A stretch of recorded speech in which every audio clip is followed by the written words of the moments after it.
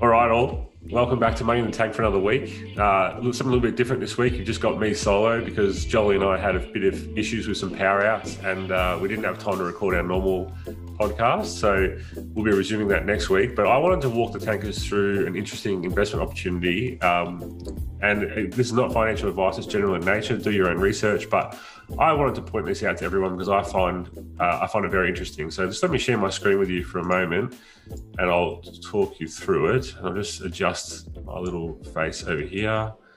There we go. So PSTH, it's a SPAC. The SPAC is a special purpose acquisition company and PSTH stands for Pershing Square Tontine Holdings. So investors in a SPAC are essentially pooling their money and it's giving it to a blank check company for the purpose of merging with a private company or a spin-off from another public company. In the case of PSTH, the sponsor is Bill Ackman and his hedge fund, which is Pershing Square Holdings. Essentially, the value of a SPAC comes from your belief in the sponsor. Like you believe that they'll be able to find you a good deal with their networking and their connections, and there's no different in this case. But there's been a bit of an interesting development with this SPAC. SPACs, before we get into PSTH, they have some interesting features. They've got redemption rights, voting rights, and warrants attached. So in the case of PSTH, last year when it IPO'd, there was a lot of excitement about the warrant structure because you essentially got, tankers, just jumping in here to correct something I said at this point in the video earlier. So I got a bit confused about the Tontine warrant structure and the existing warrant. So let me just clarify this because I've gone back and checked. So at IPO, when you bought PSTH, you got one share of PSTH and one warrant.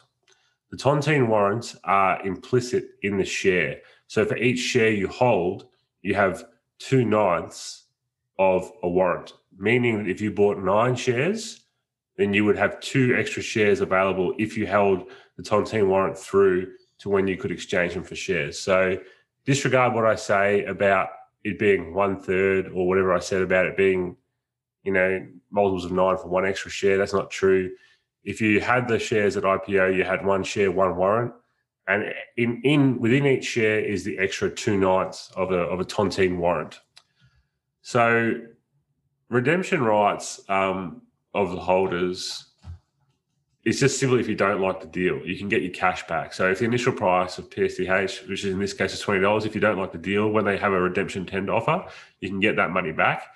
I think currently PSTH is trading at about $22 or $23, so you'd be losing a little bit of money there, but it's not the end of the world. You haven't lost your full cost base. They launched this redemption tender offer following the execution of the definitive agreement, which hasn't happened yet. Voting rights, normally investors in a SPAC can vote down a deal if they don't like the merger, but in the case of PSTH, they've gone with an asset purchase, which is unique, and some people aren't happy about it. So rather than a merger, they're just buying assets and a vote is not required. And we'll discuss the warrants a little bit further later on. So there was a deal announced that PSTH was going to acquire a 10% stake in Universal Music Group, or UMG. And the outcome of that shareholder vote will be 22nd of June this year. And the deal is with Vivendi, which is a French company. And it's going to cost $4.1 billion for PSTH, which values the company UMG at $41 billion US.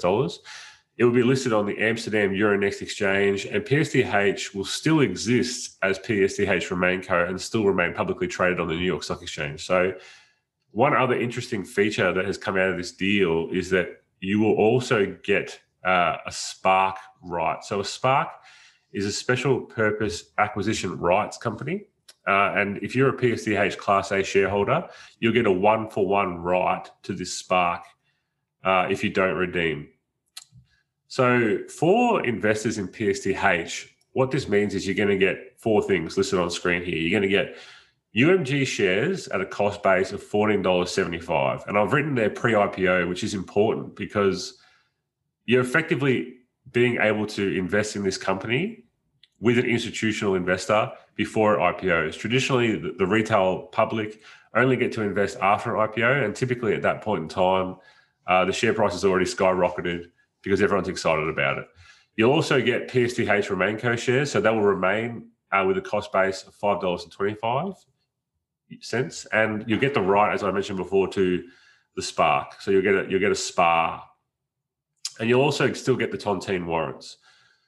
So a little bit more about that later. But so because the holders are not getting any warrants for UMG, PSTH shareholders can only choose to exchange the redeemable warrants. So that's the one warrant that came with the shares at IPO, not the Tontine warrants. They can choose to exchange those for extra shares of PSTH Class A, which will ultimately net you more shares of UMG, but that's kind of a moot point because the dollar value won't change, so it won't increase in value. You'll just dilute it. You'll get more shares of RemainCo, and you'll get extra Spark rights, which is probably the biggest sweetener. The redeemable warrant exchange offer, while it's ongoing, PSTH will have the redemption tender offer at the same time. So they'll offer $20 back to shareholders who don't want to participate in the deal. Once that redemption offer is complete, they can then distribute those Tontine warrants I was talking about to the remaining shareholders. But the distribution of those Tontine warrants is after the completion of the redemption of the tender offer, but before the completion of the warrant exchange offer. And any shares that are redeemed or any shares that are issued as part of the warrant exchange offer won't receive any extra distributable Tontine warrants. So it's just about if you're a holder before that point. So there's a few exciting parts about this deal. I'll start with the meatiest one, which is basically the valuation of the UMG shares. PSTH appears to have got it at a discount, and you can go and check sort of Vivendi's financials, or you could do a bit of a comparison with peers of UMG. So basically, PSTH bought UMG at 21 times the EBITDA, which is earnings before interest, tax, depreciation, amortization. But if you base it off other valuations that have been done in the marketplace, some people are saying that UMG should be valued at 50 billion, or there's like pie in the sky valuations of like 100 billion. The nearest comparable that's publicly traded is Warner Music Group, and it trades for 20 times. But it's arguable that UMG is a much better business. It's twice the size. It's got a better stable of artists, in my opinion. And yeah, if you also look at it compared to Sony, it's also 50% bigger than Sony Music. So why would we start to ask ourselves, why would the shareholders want to sell this at a discount to PSTH? Well, interesting bit of news or interesting bit of analysis that came out is that it's Vivendi shareholders are incentivized to do it for tax reasons. Basically, under French law, if you spin off 10% of a company, it's viewed as an ordinary dividend. But for investors with over 5% stake in a company, it's tax-free. So the largest shareholder is Vincent Bolloré, or Bolloré. I'm not sure how to say his name, and he has a 30% stake, and he's prohibited from buying any more due to French law without tendering an offer for the whole company, and he doesn't have the cash for that. So by selling 10% of the stake of UMG to PSTH, and then spinning it off, and then spinning off UMG, he'll be able to buy back shares or sort of control Vivendi to buy back shares of their own company, and he will effectively gain control of Vivendi in doing so. So fact check me there, people. But that's a bit of a confusing part, but interesting as to why it's a win-win for both parties. Other exciting parts, the Spark. No one can really assign a proper value to the Spark at the moment. However, I think this is going to be very valuable. And the reason I think it's going to be very valuable is Ackman and PSH are giving any holders of these rights a one-to-one option, a free option, to look at their next deal with no collateral up front. You don't have to put any cash up front. All you have to do is hold the right, wait till they sign a definitive agreement, and then at that point, if you like the deal and you like the company they're going to acquire, with your rights, you can buy in for $20 at NAV, and potentially it will trade much higher than that. So you'll get instant value there. And Bill Ackman also stated on Twitter that if you participate in PSTH and the first Spark, you will get perpetual rights following on. So on and on and on. You might, if you just keep participating in these Spark deals, you'll have the opportunity to invest with institutional investors forever for as many of these Spark deals as occur. So there could be a lot over your lifetime, and that's exciting to me. But no one can really value that yet, and it's not really being reflected in the share price yet fully, I don't think.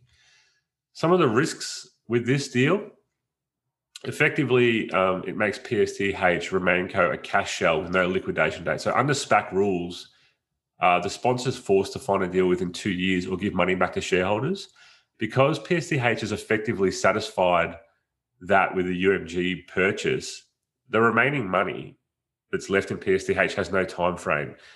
But I wouldn't be surprised if Ackman and PSH have already got a deal ready to go, because they've been working on this since, early 2020. Another risk is how this deal has been viewed and how the spark will be perceived. Shareholders might think that they didn't get what was advertised, or they might be a bit upset about an asset, like the money being used for an asset purchase rather than a merger.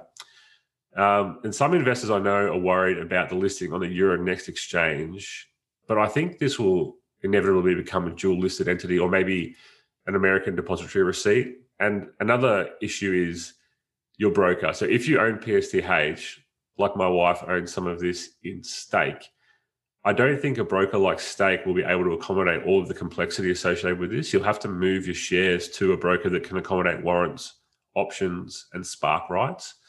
So those are a few of the issues there. But all in all, I think it's an interesting opportunity for people to take note of. A few other risks I haven't got listed here is the vote that's going to occur with Vivendi on the 22nd of this month may not pass. They may not want to sell 10%. I think that's unlikely given the tax advantages and the largest shareholder.